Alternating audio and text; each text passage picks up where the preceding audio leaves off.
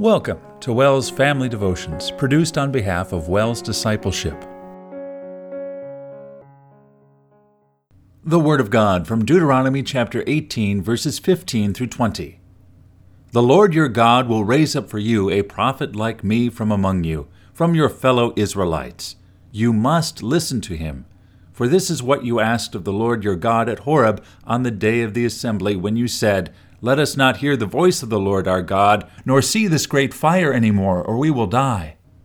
The Lord said to me, "What they say is good. I will raise up for them a prophet like you from among their fellow Israelites, and I will put my words in his mouth. He will tell them everything I command him. I myself will call to account anyone who does not listen to my words that the prophet speaks in my name. But a prophet who presumes to speak in my name anything I have not commanded, or a prophet who speaks in the name of other gods, is to be put to death." Nothing but the truth. In the name of the Father, and of the Son, and of the Holy Spirit, Amen. The movie Raiders of the Lost Ark ends with the bad guys opening the lost Ark of the Covenant and seeing the glory of God. At least, that's what the movie wants you to imagine. Of course, a movie could never capture the glory of God. Yet, this movie did demonstrate this truth. Seeing God's glory is terrifying. In today's devotion, the people of Israel experienced the presence of God in the wilderness. They listened to the prophet, Moses, as he shared with them the very words God gave him. The Israelites didn't have to guess what God wanted them to do. He told them.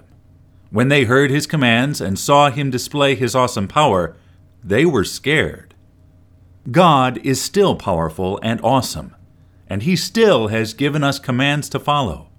In the Bible, he tells us exactly what to do, and if we don't obey him, he says we will die. Make no mistake, God will treat us that way if we reject him and if we don't listen to his word. That's scary, isn't it? Thankfully, that is not what he wants to do, scare you into obeying him. God wants us to know everything about him. He wants us to know that he was totally committed to the people of Israel. He protected them and led them to the land he promised them. That is what it means to be faithful.